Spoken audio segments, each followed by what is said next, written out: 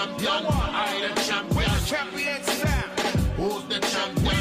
We the champion. I the champion. Champions now. Who's the champion? We the champion. I the champion. Champions now. Who's the champion? We the champion. I the champion. Champions now. Foundation lane, we paved the way. Remain solid when most just fade away. Drop knowledge, no college, it's day to day. Narration of what we facing around the way. And this the one-ton champion. Big said dog, can't they get the job done? Forever ready if there's ever a problem. Haters don't want none till I'm moving caution. And you could never stop running when you see me pop. When you could predict the outcome. Hands raised, I'm the champion. It ain't a riddle, we never play in the middle. We spit it, you feel a little hesitation. You're so brittle, ready to break. Listen, concentrate like a dabbing out, slapping out. Take another of the wedding cake, vibe it out. Dr. Green Thumb, I prescribe it out. Competition, wipe them out. Fastball, strike them out. Who's the champion? We the champion. I the champion. We are champions now. Who's the champion? We the champion. I the champion. Champions now. Who's the champion? We the champion. I the champion. Champions now. Who's the champion? We the champion. I the champion. Champions now. Show me the stage, we came to work. Taught to hit them where it hurts. Champions coming first. Cause we don't know no second place. I'm the one that set the pace. One and elevate. Celebrate, we've been winning so long. Maintain so strong, others couldn't hold on. But this that almighty Cypress Hill. Stop a hater real quick, evacuate the building. Evacuate the children, we bringing down the ceiling. You comprehend the feeling. Champions winning, but it's only the beginning. You're still stung. I'm running game, the unsung. Get it done, get it won. Top guns, top notch, top heavy. Ready to pop heavy, ready to rock steady. We're so deadly. Who's the champion? Sound boy, you're looking at him. Listen to him, drinking witch's brew and spitting venom. Who's the champion? We the champion. I the champion. Champions now. Who's the champion? We the champion. I the champion. Champions now. Who's the champion? We the champion. I the champion. Champions now. Who's the champion? We the champion. I the champion. Champions now.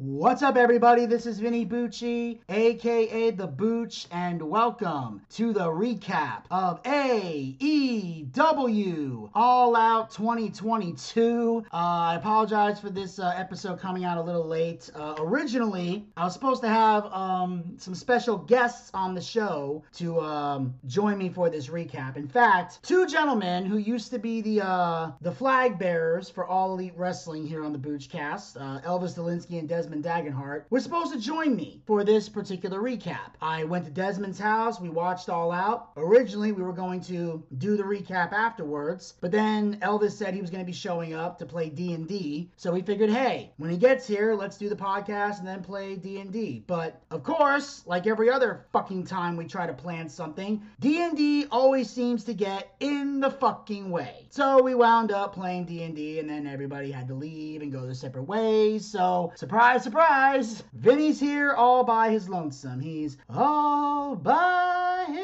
himself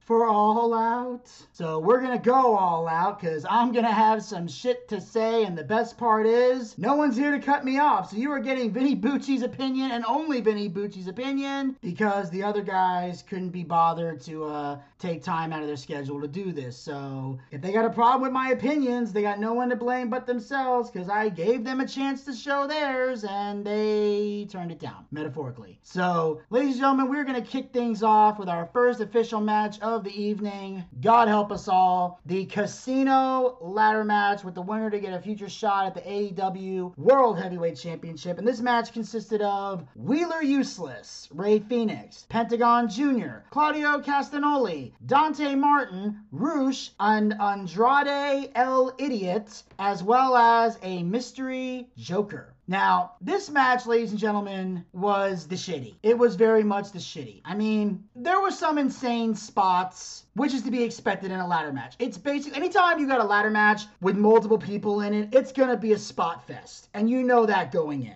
you know going in, you're not going to see a wrestling match. You're going to see a stunt show. And that's exactly what this was. But what bothered me was the fact that the lack of psychology was completely off the fucking rails in this match. Especially when Rush showed up, taking out everybody. Then all of a sudden, Andrade gets into the ring. He fist bumps with Rush, saying, okay, we're on the same page. And Rush is basically here to help Andrade El Idiot get a title shot that he does not deserve on this planet or any other. They set the ladder up. And it's like, okay, he's going to climb up the ladder and grab this chip. Nope. Instead, he builds a bridge with the other ladder and the ropes. And then, what do? What do these fuckers do? They go outside the ring and proceed to beat the shit out of Rey Fenix and Wheeler Useless. Even though both men were unconscious, Andrade's in the ring with his tag team partner who has no intention of stabbing him in the back. He is not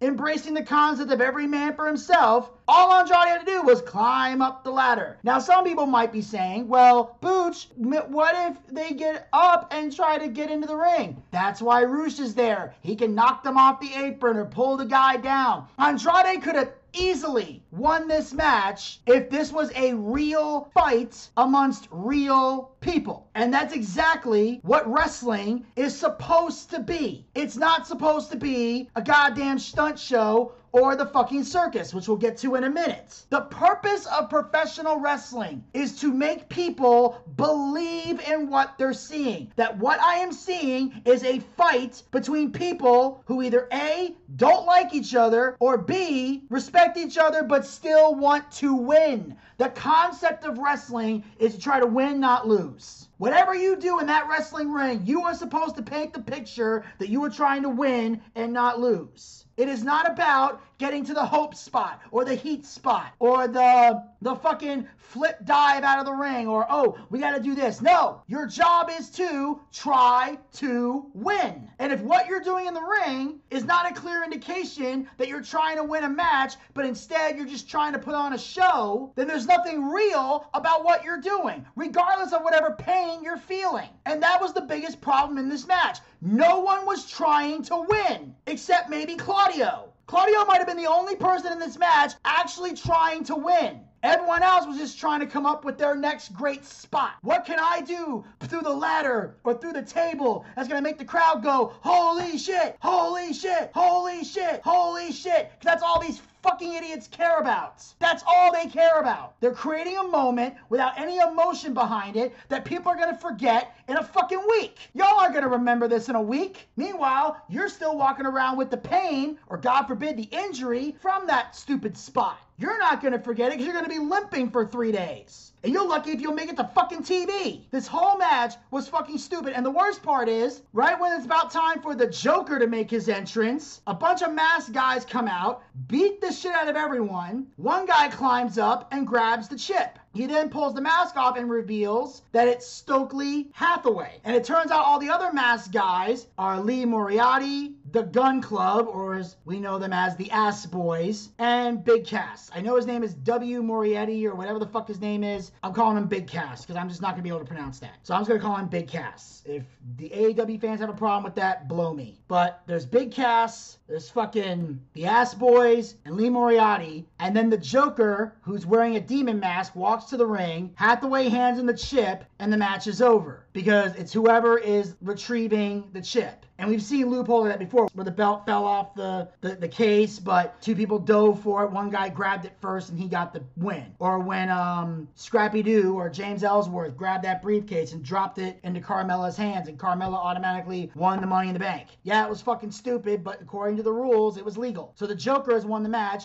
He goes to take the mask off, but then he goes, and walks away. So now we're left believing, who the fuck is this Joker? Now, obviously, before you all start commenting, I know obviously we find out who the Joker is later in the night. But the purpose of these recaps is to go match by match by match. So even though I know who the Joker is, we're not going to talk about that till we get to later in the show. So I'm only going to talk about this particular match. And this particular match was fucking awful. Terrible. From top to bottom. No one shined in this match except the Joker that we didn't even know about. And we were probably going to find out on Dynamite who it was. Or so we thought at the time. So, yeah. Waste of fucking time. This was a stupid thing to do. And on that note, we're going to move on to the next match of the evening. Thankfully, we're getting this out of the way so we can enjoy some actual wrestling from actual fucking wrestlers. But we got The Elite versus the Dark Order. And representing the Dark Order was Alex Reynolds and John Silver and Hangman Adam Page in the finals to crown the first ever AEW World Trios Champions.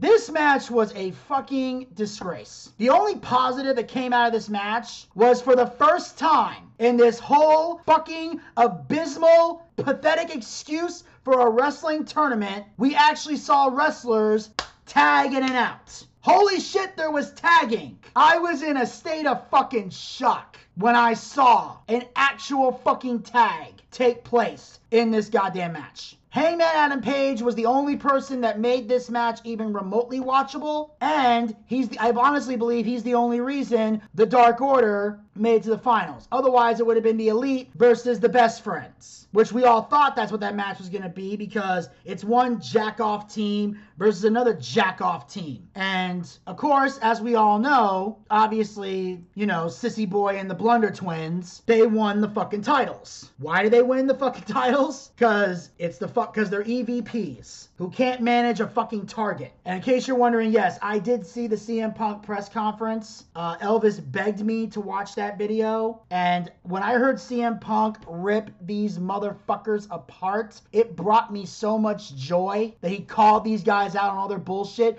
to the point where they were so angry. One or two of them threatened to quit. And I think I speak for every true dedicated wrestling fan on the planet when I say, fucking go. Get the fuck out of this business before you continue to desecrate it. Because now everybody is starting to see the Elite for what they truly are. Immature children who do fake shit in a wrestling ring. That are incapable of getting a crowd emotionally invested. They're incapable of being believable in anything they do. And there's nothing tough or badass about any of them. They are worthless pieces of fucking shit. And if they're the ones who they claim they started this company, but if they did, it explains why it's such a shit show right now. Because the Elite have failed in everything else. This trios thing is designed to give these three children something to play with so they can go be cuckolds in a little fucking corner while the real wrestlers do the real wrestling. And the people who actually draw fucking money and are worth a damn in this business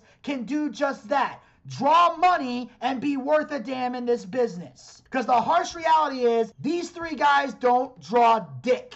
Never have, never will. The only reason these sons of bitches are even remotely fucking likable is because they rebelled against Vince McMahon. And anyone who rebels against Vince McMahon is instantly loved. Well, here's the harsh reality for them. Vince McMahon is gone. He retired. He's done. Triple H is now running the creative, and Stephanie is now running the company. Stephanie's handling the business, Triple H is handling the wrestling. That's exactly the way it should be. Because Triple H is better at the wrestling, Stephanie's better at the corporate shit. So let them do their own things in that regard, and WWE will be back to prosperity again as far as wrestling goes. Because as a business, they're thriving. They've always been thriving. But now they're earning the trust back of the fans and the wrestlers. And that's a scary moment for AEW. Because as I've mentioned before, they are now the home of sports entertainment. And yeah, I say that to be funny, but it's true. They're the new home of sports entertainment. These are guys who have failed to deliver on the promise that they made when this company started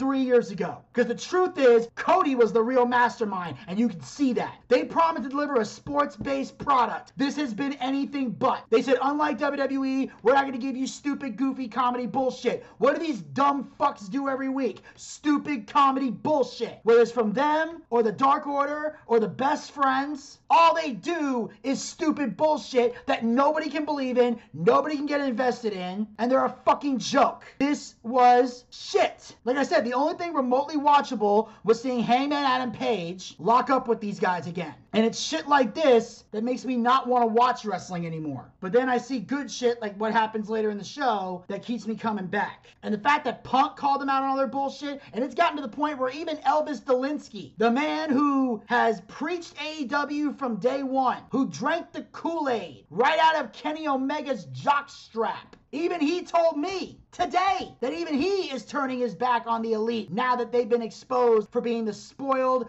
bratty, immature children that they are. Because they think they're good because they're around their friends who aren't a threat to them. But then when someone comes in like FTR or CM Punk or Jon Moxley or Chris Jericho, who's actually a threat to them because they're better than them in every aspect of life, in the ring, out of the ring, they're better wrestlers, they're better men. I'll bet they're better family men. They can't handle it. This is a predictable match that was a waste of everyone's fucking time. And I hope Punk pisses them off to the point where they do leave. Because AEW will be a better place without these idiots. And deep down, Tony Khan knows that. That's why he doesn't allow them to have as much power as they used to. Anyway, I'm going to get off this topic because I want to move on, but I had to get that shit off my chest. We're going to move on to the next match of the evening, if we even want to call it that. For the TBS Championship, we got Jade Cargill with the Baddies defends the title against the fallen goddess Athena. I'm going to say this. This match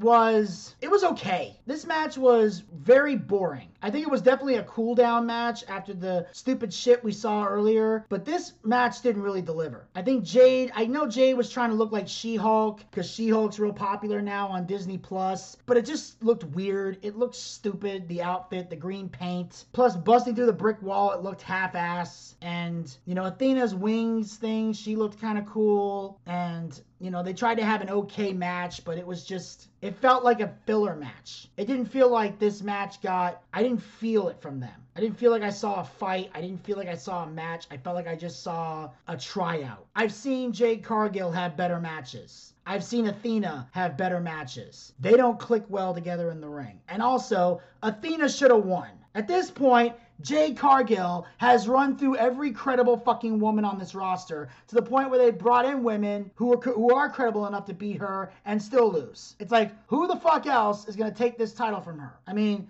unless you're waiting to give it to Britt Baker so you can keep her away from the other women's title, I don't really know what the fuck else you can do here. But this match was just not interesting at all. And then Alex Marvez interviews CM Punk as he arrives to the building and asks if he's 100%. Punk admits he's not, but says he's never been 100% going into a fight and says that Moxley isn't just facing him, he's facing all of Chicago. It was an okay promo, but I didn't feel like we needed to have this. I don't think we need to talk. I felt like the promo Punk cut on Dynamite was all we needed. We don't need all this extra shit. You can just cut that out. Just have them get to the ring. The time for talk is over. I thought that was a waste of time. It wasn't a bad promo, just a waste of time. And on that note, we move on to the next match of the evening. We got ourselves a trios match. Wardlow and FTR versus Jay Lethal and the Motor City Machine Guns with Satnam Singh and Sanjay Dutt. This was a very good match. I enjoyed this. I will admit, I felt that Wardlow sold a little more than he should have, but even though that was the case, it didn't really take away from the match. Especially since Jay Lethal is a legit,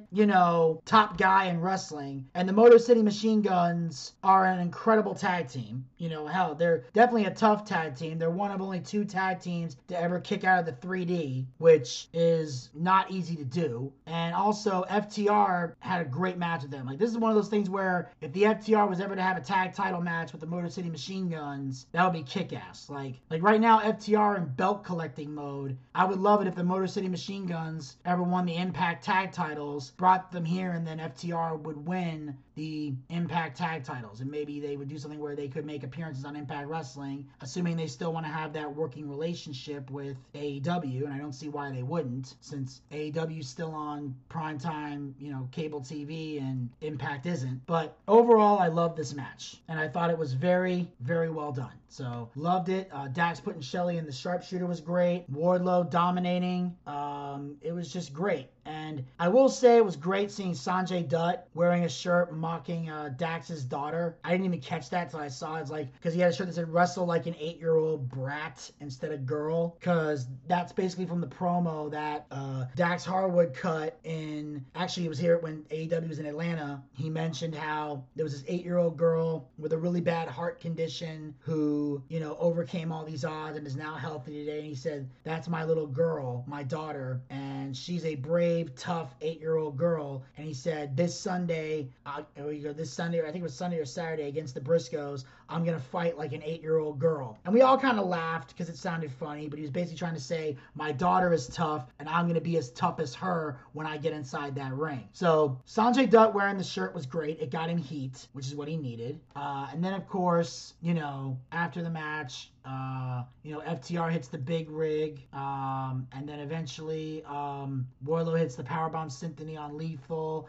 They get the 1, 2, 3, and Wardlow and FTR win. And then, of course, after the match, the heels go to attack the baby faces again. But Samoa Joe makes his return and cleans house. And then Dax's daughter runs out and breaks Sanjay's pencil. FTR lays him out, and then she puts his foot on his chest. And they count 1, 2, 3, and the crowd goes nuts. Now, normally I wouldn't enjoy moments like that. But because this happened after the match, and Sanjay Dutt is more of a manager, and he got knocked out by FTR, not by the girl, by the actual daughter. So it doesn't make Sanjay Dutt look like a pussy, and it's something that happened after the match, so it's a nice little, you know, fun moment for the crowd. So I fucks with it. I'm okay with it. I'm fine with it, because now if they had done this during the match, I'd have been like, this is fucking stupid. But because the match is already over and this is just a post-match moment, I'm okay with it. So FTR, you know, this match, they get a pass. But overall, like I said, brutal match, insane chemistry with these tag teams, 6-man teams, and definitely got me motivated to want to see more FTR and Motor City Machine Guns in the future, and definitely Wardlow versus Jay Lethal. In fact, if at any point Wardlow was ready to go for the world title, I would want Jay Lethal to be the one to take the TNT title off of Wardlow. Mostly because I felt Jay Lethal should have got this a long fucking time ago. And on that note, we're going to move on to the next match of the evening. We got Absolute Ricky Starks versus Powerhouse Hobbs. Great match, shitty finish. Best way I can describe this. I thought these guys put on one hell of a fight. Starks brought the fight. Hobbs eventually, you know, with a power move, slows it down. And that's what needs to happen. You know, Ricky Starks needs to come in like a house of fire, and Powerhouse Hobbs is supposed to cut him off. Not just because he's the heel, but because he's the powerhouse. Slow things down. Get the pacing going. And most importantly, register what's going on in the ring. That's why it's important to slow things down. That's why you hear so many legends telling these guys who bounce around the ring like fucking ping pong balls, guys, slow the fuck down. Not just for your safety, but also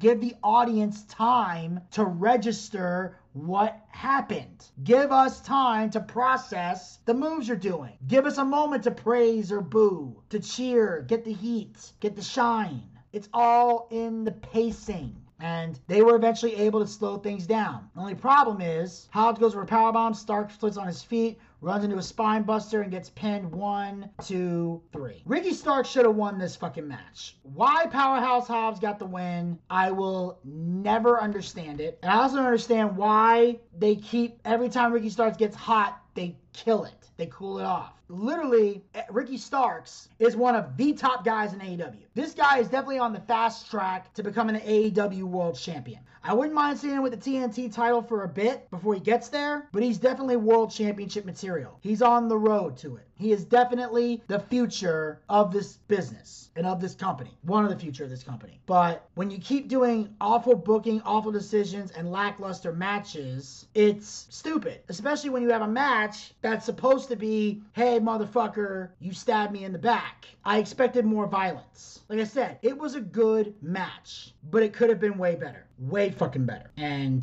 the finish disappointed, but everything else was good until that point. And on that note, we're going to move on to the next match of the evening for the AEW World Tag Team titles. Swerve in Our Glory defend the titles against the Acclaimed with Billy Gunn. This match was very, very well done. I enjoyed the chemistry of both teams. The Acclaimed had a lot of great moments. Swerve in Our Glory had a lot of great moments. These guys definitely know how to tag team wrestle. I would have to say the only issue I'm having is I think the whole scissor me daddy ass is getting stupid. I mean, obviously it's over with the crowd. They're loving it, but I still think it's kind of dumb. It's still kind of weird to see Billy Gunn with the Acclaimed, but they're trying to make it work. But I will say the master class of this was the knee injury. The fact that they mentioned how Anthony Bowens is injury proof and they attacked that injured knee that kept putting him on the sidelines so much. Like, he injured his knee more than Rey Mysterio. And the storytelling with that was phenomenal. And Swerve and Lee played into heel roles that the fans made them to. It was very good. I mean, they are definitely showing an indication that Swerve and Our Glory are quickly becoming like the heels, and the Acclaimed are quickly becoming the baby faces, especially with Max Caster putting on killer raps every week and doing a great job, you know, in the ring. Like I said, the scissoring thing is the only thing I don't like. And I didn't like the fact they did it in the middle of the match. To me, it's like when I would see the best friends hug in the middle of a match. I thought that was fucking stupid, and I think this is fucking stupid. If you're gonna do this scissor crap, do it during your entrance or do it after you win a match. Don't do it during, because it looks stupid during the match when you're supposed to be trying to win. And that's how I honestly felt about this. It was just, like I said, it was a solid tag team wrestling with a few stupid moments that didn't need to be there. But overall, these guys crushed it. Keith Lee with his amazing, you know, big man moves, throwing guys around the ring, hitting those big chops like Big Show. Swerve kind of being the, you know, a little bit of a cruiserweight kind of thing. And then Caster and Bowens being kind of like brawlers a little bit. They're not doing a lot of the goofy shit. You know, these guys worked very well together. And I felt the Acclaim should have went over. Of course, in the end, Swerve and Our Glory get the pin, and they get booed out of the building because I felt like this was the Acclaim's night. The Acclaim deserve these titles because they are the most over tag team in the company. Okay, you know what? Let me rephrase that.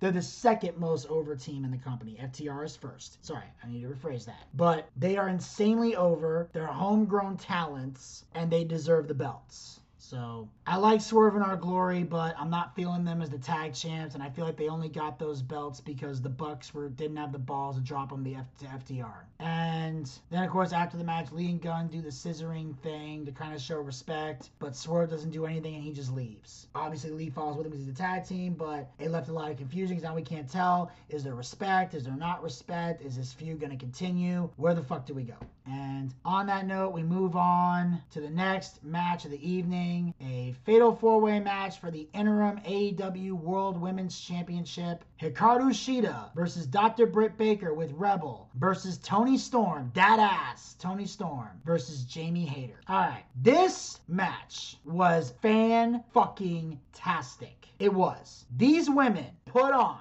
a wrestling clinic on a show that had a lot of epic fails. This was a fantastic moment for the women to fucking shine. And damn it, if they didn't shine bright like a diamond in this show. It was great, especially the dissension between Baker and Hayter when they realized, holy shit, Hayter actually wants to win the title. You know, Hayter gets pissed at one point at Baker because Hayter knocks Storm to the floor, hits a ripcord lariat on Shida, goes for the cover. Baker pulls the referee out. Hayter gets pissed at Baker, but Storm drops her with Storm 0. Baker knocks Storm out of the ring and covers Hayter 1, 2, no, she kicks out. Storm spikes Baker with a DDT and then drops Hayter with 1 for the pin. And that's how Toni Storm becomes the new interim AEW Women's Champion. And this gives me a clear indication that I think Toni Storm was supposed to win in her match against Thunder Rosa. But now that Thunder Rosa is out of action and Toni Storm is the interim champion, what they can do is have, you know, Toni keep the belt until Rosa makes her way back. And then if she can make it back by Full Gear, then I would say at Full Gear, have the unification match. Or try to drag it out until a pay-per-view to bring her back. So if she can make it back by Full Gear, have the match at Full Gear. If she can't, then let her sit at home till Revolution. give Toni Storm a different contender for Full Gear, have her beat that person, have a good run, and then when her and Thunder Rosa lock up, then you can have the unification match. And if I may be so bold to say, I would have Toni Storm win that and let Toni have the run with the belt, because clearly she is over. Not that Thunder Rosa isn't, but since Thunder Rosa has a lot of heat on her right now, I think it's time for her to drop the belt. And I would let Toni have the run with it, because Toni Storm deserves this. After all the bullshit she went through in WWE, from NXT to the main roster, being forced to job to a spoiled cunt like Charlotte Flair, to see Toni Storm finally get the recognition she deserves, finally get a belt around her waist that she fucking deserves to have, was amazing. It made this whole fucking show worth it just to see Toni Storm with that women's title. And the fact that all these women put up one hell of a fight. Jamie Hayter, it was the best I'd ever seen her. Britt Baker always brings her A game. And Hikaru Shida, one of the few Japanese wrestlers who doesn't make me angry. Fucking loved every second of this. This would have been my favorite match of the night if another match didn't deliver. But this match was great. Definitely one of the best women's matches in AEW I've seen in a long time. The women are stepping their game up, and I am giving them all the credit in the world for that. And of course, the dissension between Hayter and Baker, I'm sure we're going to see that in the coming weeks. And then speaking of Full Gear, they announced that for Newark, New Jersey on November 19th is going to be Full Gear. So we'll be able to check that out and have some fun with that. I can't wait for Full Gear. I look forward to seeing what happens there. And then we're going to move on now to the next match of the evening, if we even want to call it that. The Instant Classic Christian Cage versus Jungle Boy Jack Perry. Where do I fucking begin? Not only is this probably the worst match of the entire fucking night, but it is the biggest epic fail I have ever fucking seen from AEW. And there's been a lot of epic fails. A lot. Basically, here's what the fuck happens. Christian approaches Jungle Boy's family at ringside and his mom slaps Christian. Luchasaurus appears behind Jungle Boy and chokeslams him onto the stage. Luchasaurus powerbombs Jungle Boy through a table and then tosses him into the ring. The referee checks on Jungle Boy and wants to call the match off, but Perry refuses. The bell rings and Christian spears him. 1, 2, no, Perry kicks out. Christian immediately drops him with the unprettier. 1, 2, 3. That's right, ladies and gentlemen, a squash. This match that they've been building up for fucking months. The emotion, the anger, the rage, the contempt,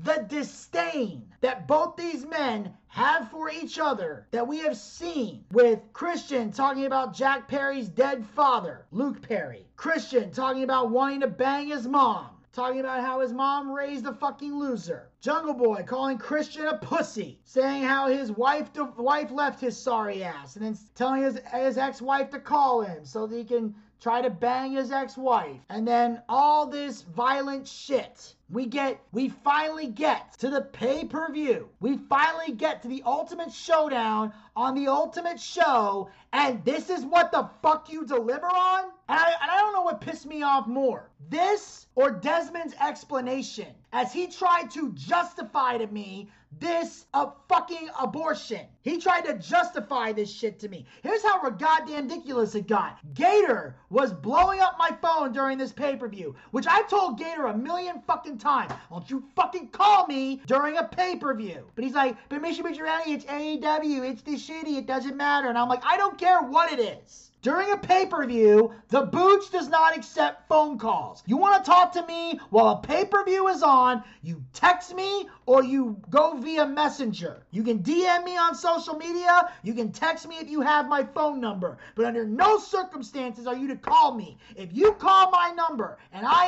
answer and you're not bleeding or on fire, I'm going to dog cuss you if you call me during a pay-per-view. And I am not fucking around. And I ended up dog cussing Gator. I damn near dog cussed Zach. It got so bad that one of Desmond's sisters was watching the show with us. I had to apologize to her for all these disturbing moments. For people fucking bothering us during this goddamn show. Because they all wanted to complain about this. Desmond's the only one defending this shit. And it was the worst defense. Here's what he had to say. He went, well, they want to continue the feud. And it's not about the win. They want to emphasize the heel turn of Luchasaurus. Now let me tell you why. This is a retarded statement from Desmond. And I don't say this often about what Desmond says. I try not to insult him, even though insults is where he likes to go sometimes. I try to get away from it. But I'm sorry, that was fucking retarded. And I'm going to tell you why it was retarded. Because you're basically trying to tell me that they wasted a perfectly good opportunity to end this feud by doing a heel turn that should have already fucking happened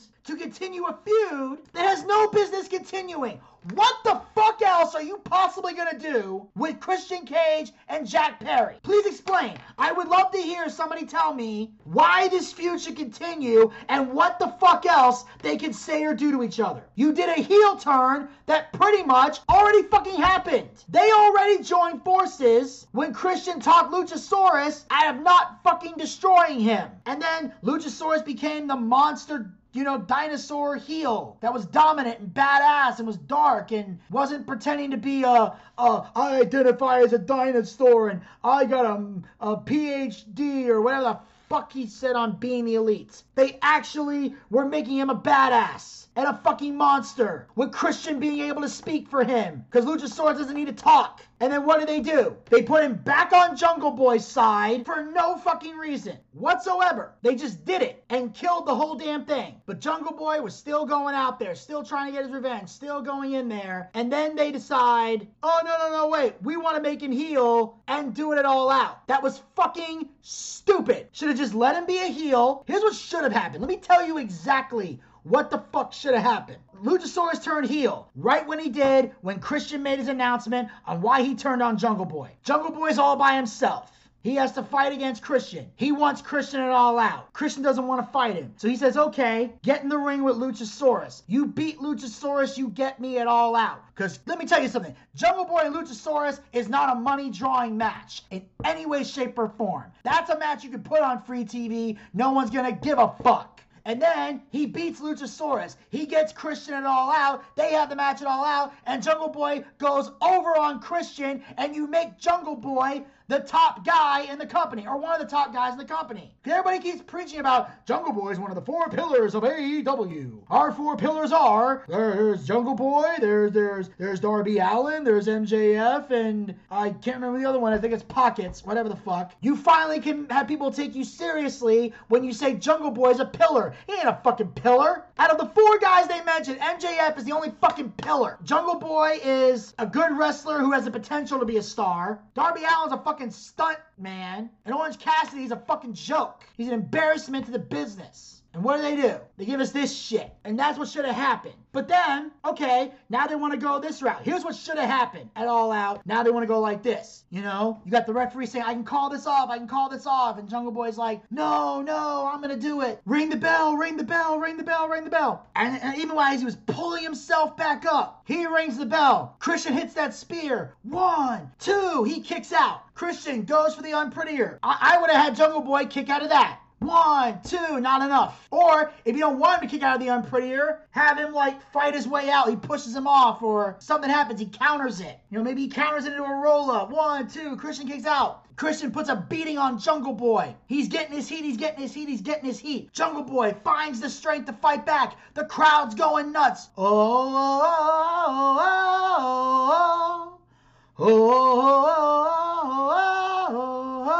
They're getting on his side. Jungle Boy, or Jack Perry. Jungle Boy gets the strength from the crowd, feeds off the energy of the audience. He gets up, he fights back like a house of fire. He hits his finisher, whatever the fuck it is. I can't remember because I rarely see him hit it. 1, 2, 3. He beats Christian Cage. Jungle Boy celebrates. And the crowd's waving their hands.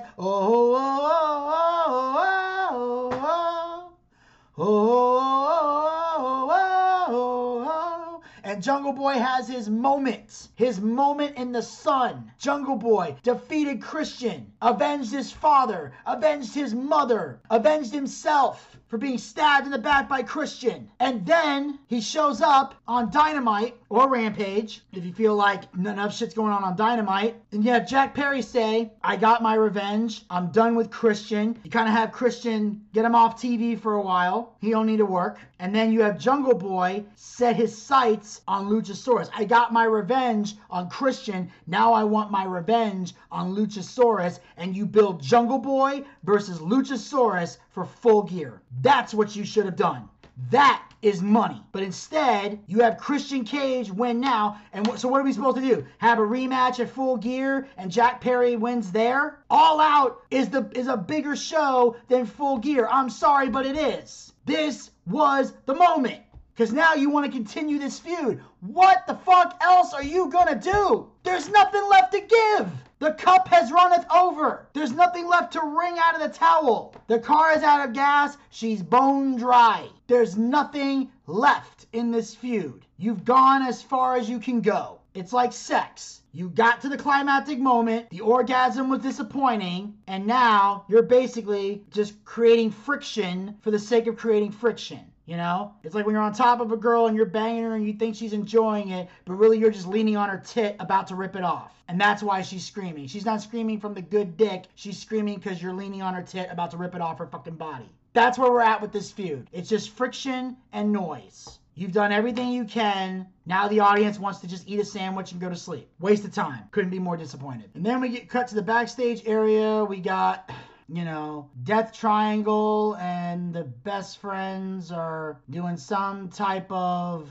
bullshit here. Talking about, guess they're having another match or whatever. But the only good thing about this was Danhausen. Danhausen saved what was a shitty, retarded backstage interview. Yeah. Yes, Danhausen here. Very nice, very evil, very famous, very elite. Catchphrase, etc. Sorry, I am interrupting the show here for the Boochhausen.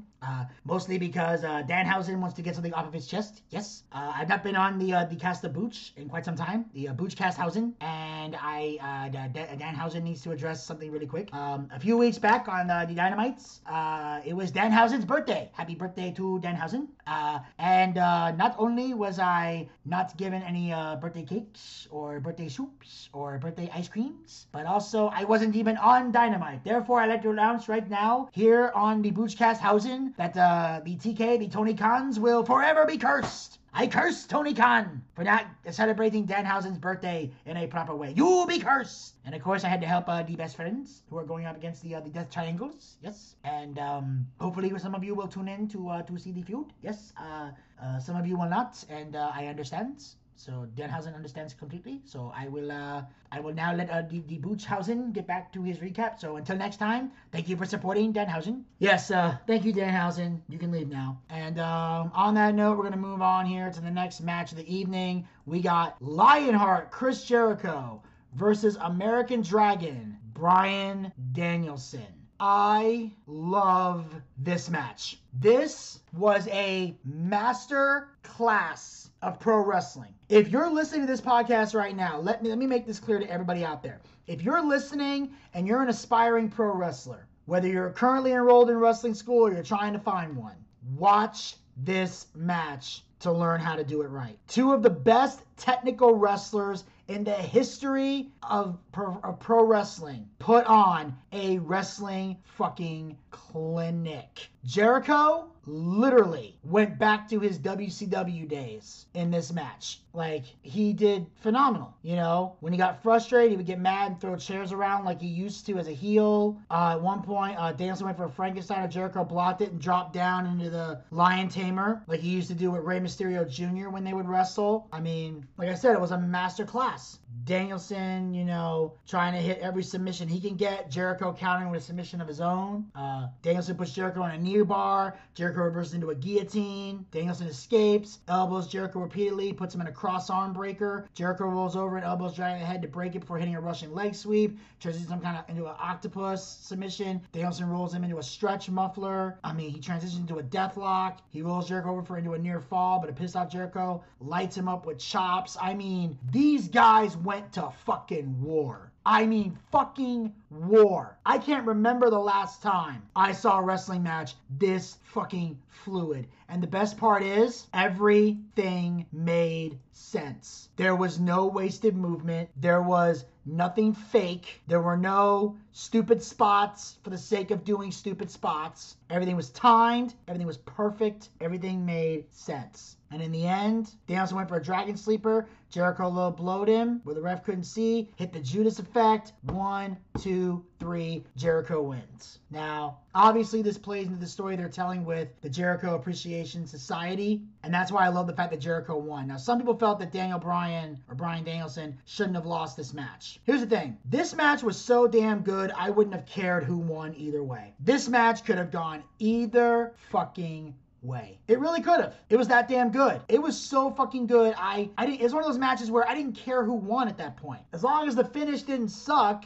and it didn't, I was fine. Obviously, I'm okay with the low blow. Jericho's a heel. And he hit the Judas effect, which other than Moxley, no one's kicked out of. So it was a great match. A phenomenal fucking match. Both these guys proved they're the two of the best in the world. And obviously, Jericho's the former AEW World Champion. Love to see him hold that belt again. And Bryan Danielson's definitely showing that he deserves to be the AEW World Champion in the future. So this was the match of the night. Not to take that back. It wasn't the match of the night. It was the second match of the night. This is the one match that did better than the women. Because the women was number 3. This is number 2. We're going to get to number 1 a little later. But again, if the first match had shit the bed, if the first match of the night had shit the bed, this would have been number 1. Definitely. And I look forward to seeing what happens in the future. And of course, before the match, they had Danielson's entrance music played by Elliot Taylor, who was shirtless for some reason. He's one of those guys that's like, he is way too skinny to take his damn shirt off and try to look sexy or whatever.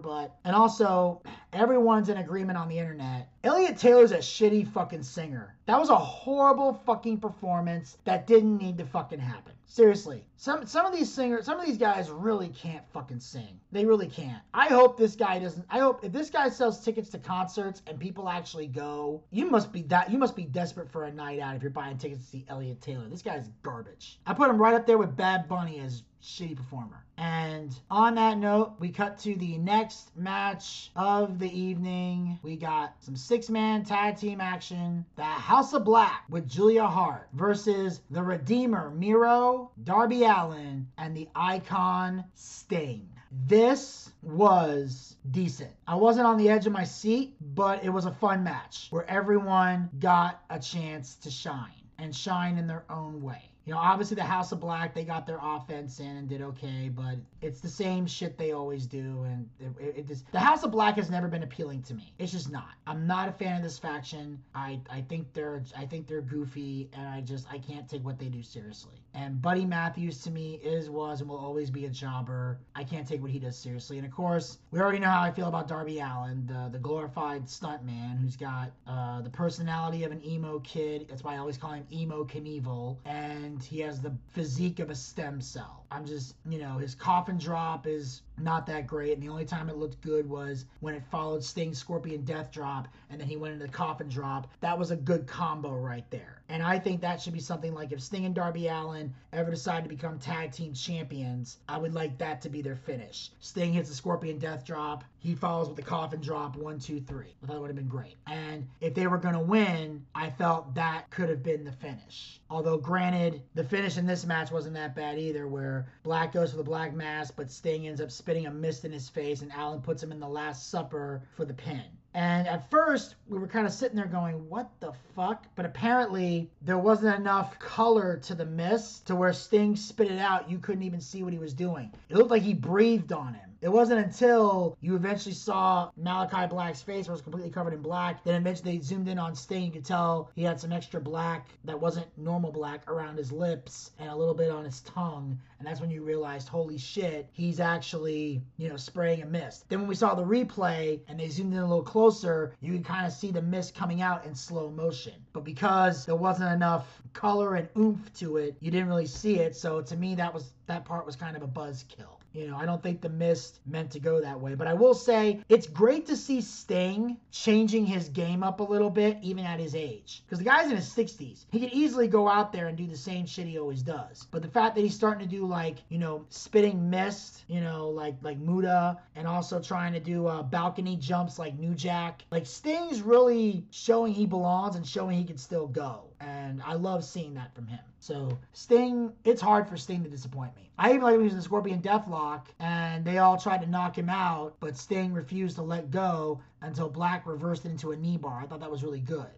Desmond didn't like the fact that Sting was no-selling, but I'm so used to seeing Sting no-sell during some of these classic WCW pay-per-view reviews that I've now understood it's just his gimmick. At some point, Sting just psychs himself up. It's like Hogan hulking up or Kane or Foley getting hit with a chair.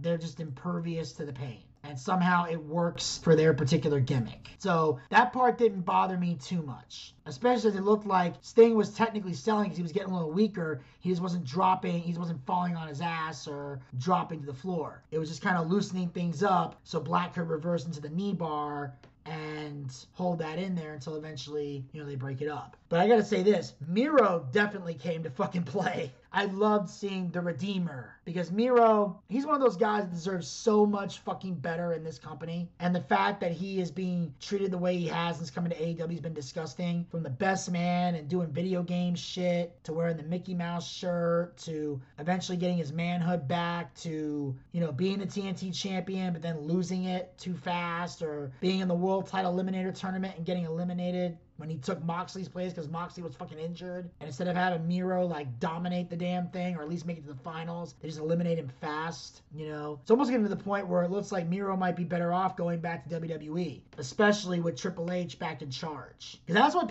Tony Khan needs to understand. There's a lot of guys who have considered going back to WWE, but were afraid to go back under Vince McMahon. Now that Triple H is at the helm, some people in AEW might feel more comfortable going to WWE because they trust Triple H with their careers over Vince McMahon. So there's certain people Tony's going to have to start treating a little better if he wants to keep them around. And on that note, we cut to the backstage area where we see Daniel Garcia talking to Chris Jericho, who says he let him down for cheating tonight. So that's why he wasn't part of the JAS celebration. But Jericho says Garcia let him down too by not being by his side and by, you know, not being part of the celebration. So Garcia says that this coming Wednesday on Dynamite, he's going to get a shot at the Ring of Honor Pure title. But Jericho says he has to do it without the JAS in his corner. Now, just to clarify, he has not kicked Daniel Garcia out of the JAS, and he even went as far as to say he is confident that Daniel Garcia is going to win. But he's not going to have the JAS in his corner, which means if the Blackpool Combat Club decides to interfere, Garcia's going to have to fight off the Blackpool Combat Club all by himself. He is all alone. Now, I don't see the Blackpool Combat Club interfering in this match, but on the off chance they decide to be like, you know what? Fuck being the babyface team. We're going to do whatever we want, blah, blah, blah. That could happen. But still, the JAS is not going to be involved, and I'm intrigued to see where this goes. I mean, I don't really care about the Ring of Honor Pure title, and seeing Daniel Garcia and Wheeler Useless fight for this belt means nothing to me, but as far as I'm concerned, I think Daniel Garcia should win it. I think Garcia is a better wrestler, he has a better personality, he has a better chance at being a star than Wheeler Useless. Because like I said before, he's fucking useless. He has no personality, and in the Blackpool Combat Club, he's basically the guy that's there to eat the pin if they lose, because this faction is packed with stars and Wheeler Yuta is lost in the sauce. So it'll be a great wrestling match, but that's all we're gonna get. And then of course they also announced that this Wednesday on Dynamite we're gonna see Death Triangle versus the Best Friends, and it's gonna be a 6-man tag from hell. So there's 2 matches already booked that I'm not excited about, and I don't really give a shit about either one of these 2 matches. The only thing I'm intrigued to hear about is what's going to happen with Christian Cage and Jungle Boy, and the aftermath of the next match we're about to get into, which is the main event of the evening for the AEW World Heavyweight Championship. The Death Rider, Jon Moxley, defends the title against the best in the world, world, CM Punk.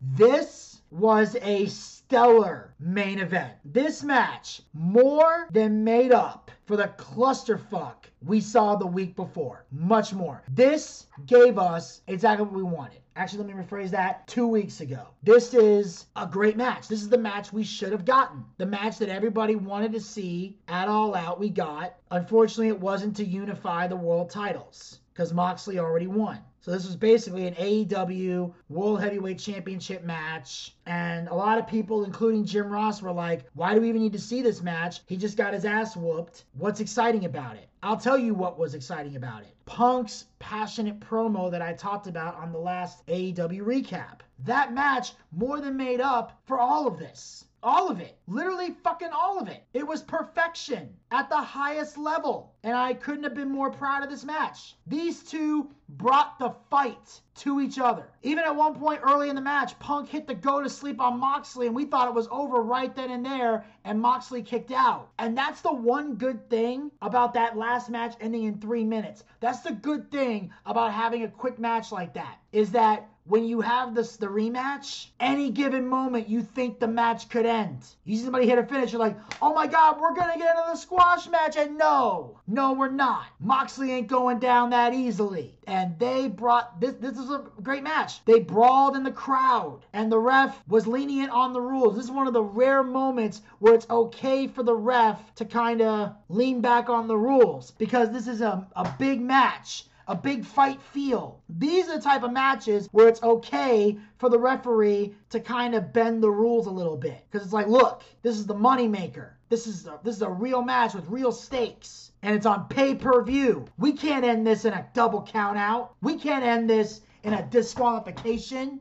We gotta have a winner. Because this is a big fucking deal. The only problem is when in every single match, which is what we see a lot of in AEW and what we saw quite a bit in the first two matches of the pay-per-view, when the referees just don't give a fuck in general, it takes away from great moments like this. Like Punk getting busted open and Moxley licking the blood off his hand. I'm surprised he doesn't have fucking AIDS. That shocks the hell out of me with the way he does this shit. But, and that was funny because Punk said, you're not going to drink my blood. Well, he just did it right there. So he proved Punk wrong on that one. And, Moxley locking in the half Boston Crab and then transitioning to the STF and then into an ankle lock. That was great. Again, the wrestling, the brawling, the submissions, the emotion. Moxley hitting that dragon screw leg whip then locking in the figure four. Punk flipping him off. Eventually releases the hold. Moxley hits that spike pile driver. Like, he beat the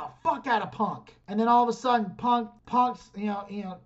Moxley slams Punk into the ring post, starts stomping Moxley's face, and then before putting him in an anaconda vice. Or actually, no, Moxley slammed Punk. Sorry, the notes I'm reading are fucking confusing. But anyway, Punk had that anaconda vice. Moxley rolls over, bites Punk's face to break the hold. Like, these guys were fighting, biting, scratching, clawing. This was they has fight.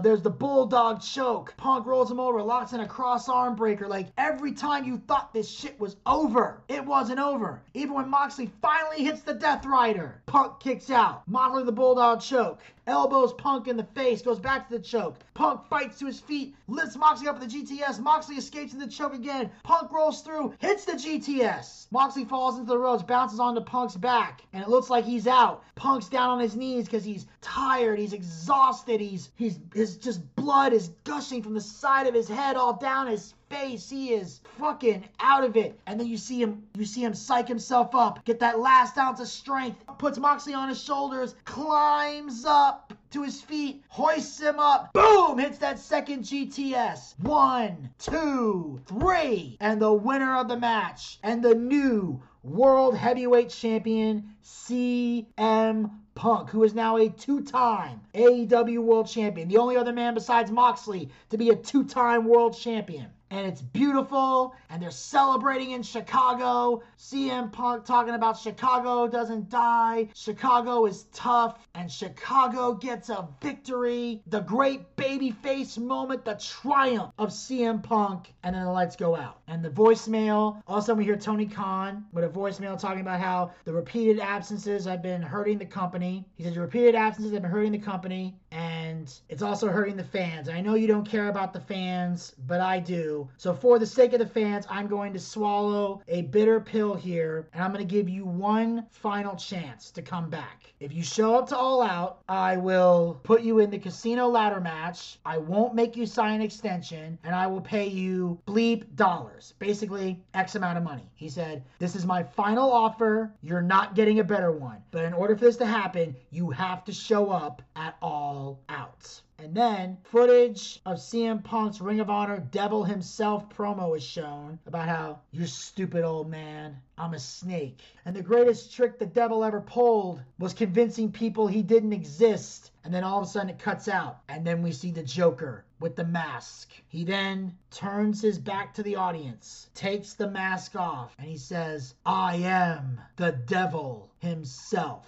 And then we see the yellow scarf drape across his back. The crowd's going crazy. The lights go out again. All of a sudden, the music hits, and it is Maxwell Jacob Friedman. MJF is back in All Elite Wrestling. He walks out, basically showing that he was the winner of the Casino Battle Royal. He was the Joker. He comes out on stage, this huge ovation. He motions, he does a little thing where he takes his hands and moves them across his waist, motioning that he wants the world title. He puts his hands up. The crowd is cheering. He then gives the middle finger, flips off all the fans. Punk's holding the world title up, and MJF yells at CM Punk and says, that belt is coming home with me, and you'll be damn sure of that. And then we hear, well, I guess we're going to find out what happens on Dynamite, and it fades to black. Now, I know earlier I gave a lot of shit about the Casino Battle Royal. I still think it was a shitty match, and I would never want to watch it again.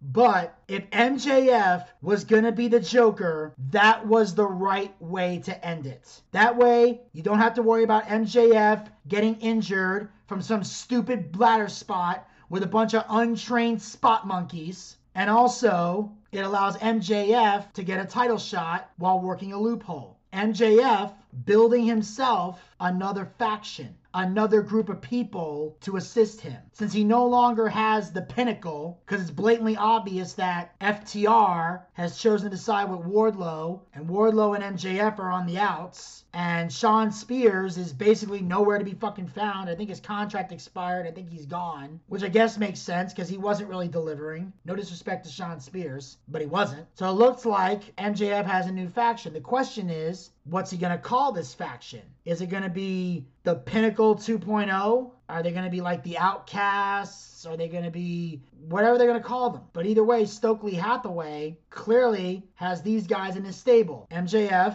the Gun Club, Lee Moriarty, and Big Cass. And Stokely Hathaway representing them. And of course, he also represents Jade Cargill and the Baddies. So I don't know if they're going to come in and form a mega faction or a mega group in the company. It'll be intriguing to see. But there's a lot of different stories here that can be told. And I kind of like that. So now we know MJF is back. So I got a feeling they're going to build this up to Full Gear. And I think at Full Gear, MJF is going to take the World Heavyweight title. Now, obviously, a lot of people are now thinking because MJF is back, oh, this whole thing was a work. It was a work shoot, ladies and gentlemen. Trust me, it was. Because MJF's grievance, and Desmond had to realize this, MJF wasn't angry that he wasn't the top guy, and he wasn't mad that he wasn't the world champion. I'm sure he wants to be the world champion, but MJF is not a mark. He doesn't obsess over being champion like other wrestlers do. He doesn't care about the belt. He cares about the wallet. It's about money. And we said this before, that was MJF's gripe, was he wasn't getting paid what he felt he should be paid for the work that he'd been doing.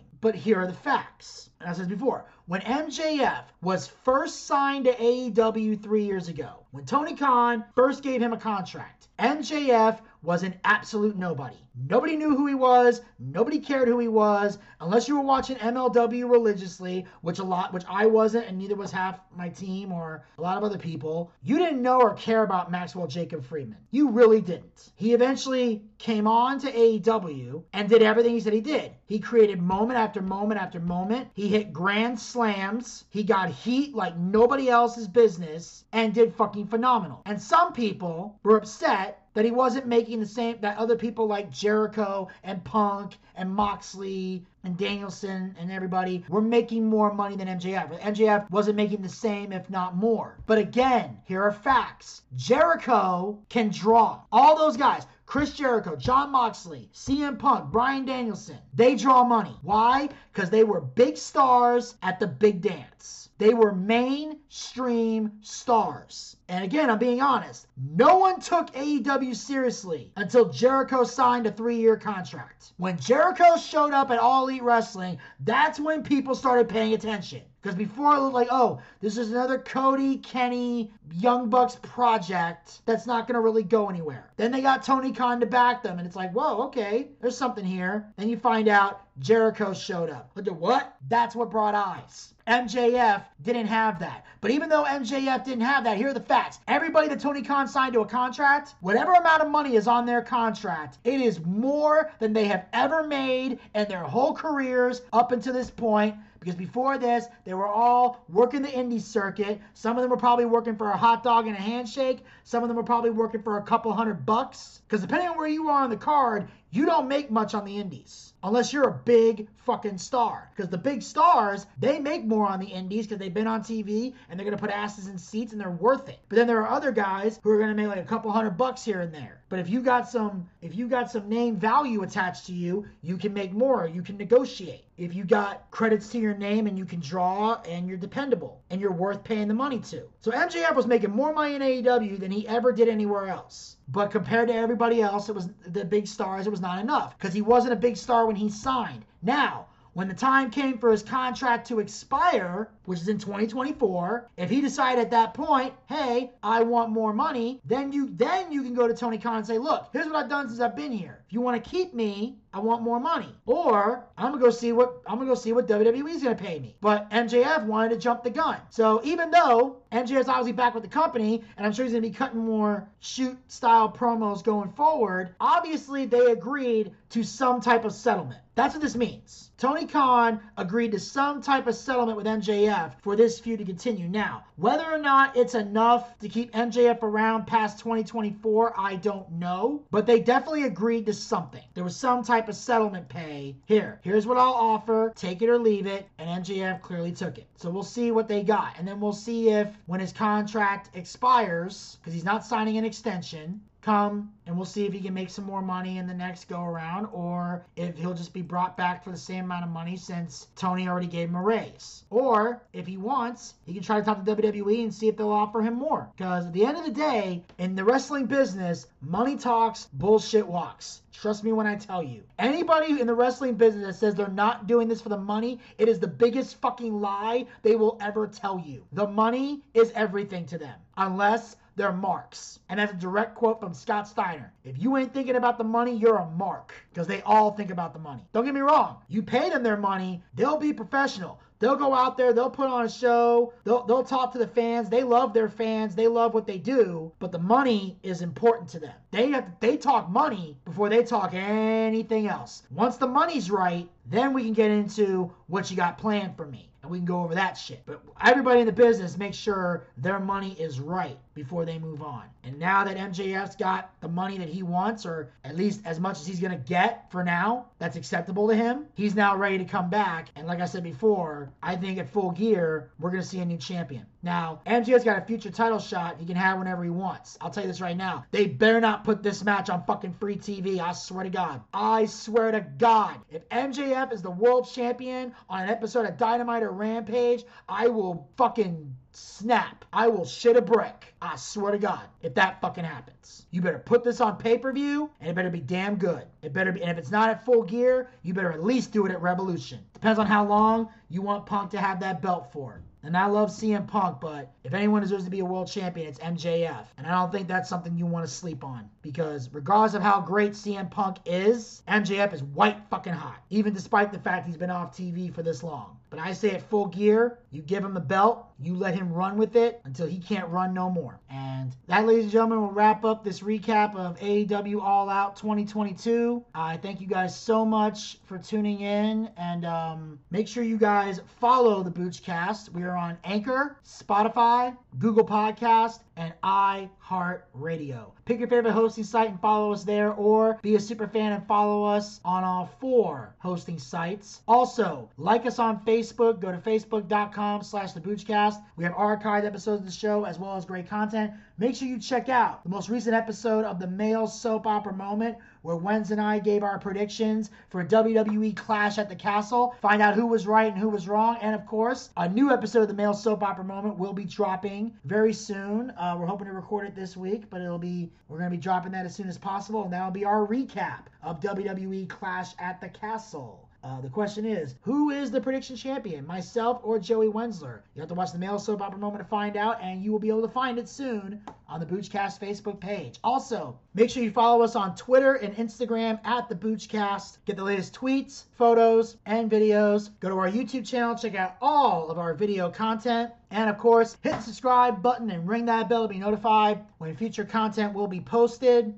Sadly, I was not able to get the last 2 episodes of Dark Side of the Ring filmed over the weekend, but I'm hoping to get them done very, very soon. Most likely I'll be doing them by myself, but either way, we'll be getting them out to you guys very soon on the YouTube channel, as well as some other great projects coming your way very soon. Also, make sure you follow us on Twitch. Go to twitch.tv/theboochcast. That's where we do our live wrestling watch parties. Our next watch party will be Saturday, November the 26th for WWE Survivor Series. That's right. We'll be getting together for the Survivor Series live at 8 p.m. on Saturday, November the 26th. We're still trying to work out the kinks on all that, but it will definitely be happening on the 26th. Whether I'm there with the team does it by themselves, or if I do it with some people over at WrestleCade. We'll figure everything out. Either way, join us on twitch.tv/theboochcast. Also, be on the lookout for our D&D show coming soon, our Boochcast booking battle, as well as another special project that we got in the works that we'll be delivering to you guys once all the kinks are done. I got people dragging their feet, but we're definitely in the process of making that happen. And of course, you guys can support the Boochcast by going to anchor.fm/theboochcast/support. Become a supporter of the Boochcast. Support this podcast with a small monthly donation to help sustain future episodes. We have 3 levels you can donate at. Our first level is 99 cents, $1 per month. This is for people who don't have a lot of money to spend but still want to put a little skin in the game and help us out. That 99 cents level is for you. If you got some extra spending cash, you can go to the second level, which is $4.99, $5 per month. The same amount of money you would pay for a Peacock subscription. I know a lot of you guys out there aren't fans of the Peacock, so don't give them money. Give us money. We get better content than Peacock anyway. And we got the third and final level you can donate at, which is for a mere $9.99, $10. The same amount of money we used to pay for a WWE Network subscription here in the United States. Ever since they sold to the Peacock, you got nowhere to put that $9.99. It's at $9.99. Bring it over here. We got better content than the network, and unlike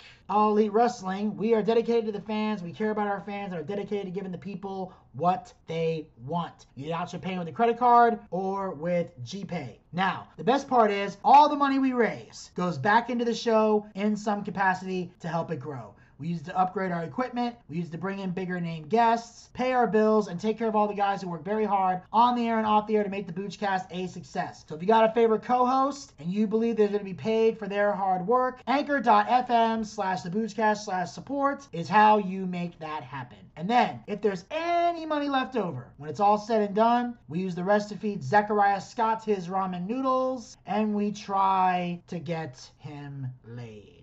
And until next time, this is Vinny Bucci, a.k.a. The Booch, saying keep on living life and take care. This has been the Boochcast. We'll talk to you guys next time. Until then, pizza, baby! Well, I see by the clock on the wall that it's time to bid you one and all goodbye. Goodbye. So long. So long. Farewell. Farewell. Adieu. Adieu. Be good. Stay well. Bye-bye. Keep warm. Relax. And eat. Take care. Stay loose. Adieu, mon vieux. À la prochaine. Goodbye till when we meet again.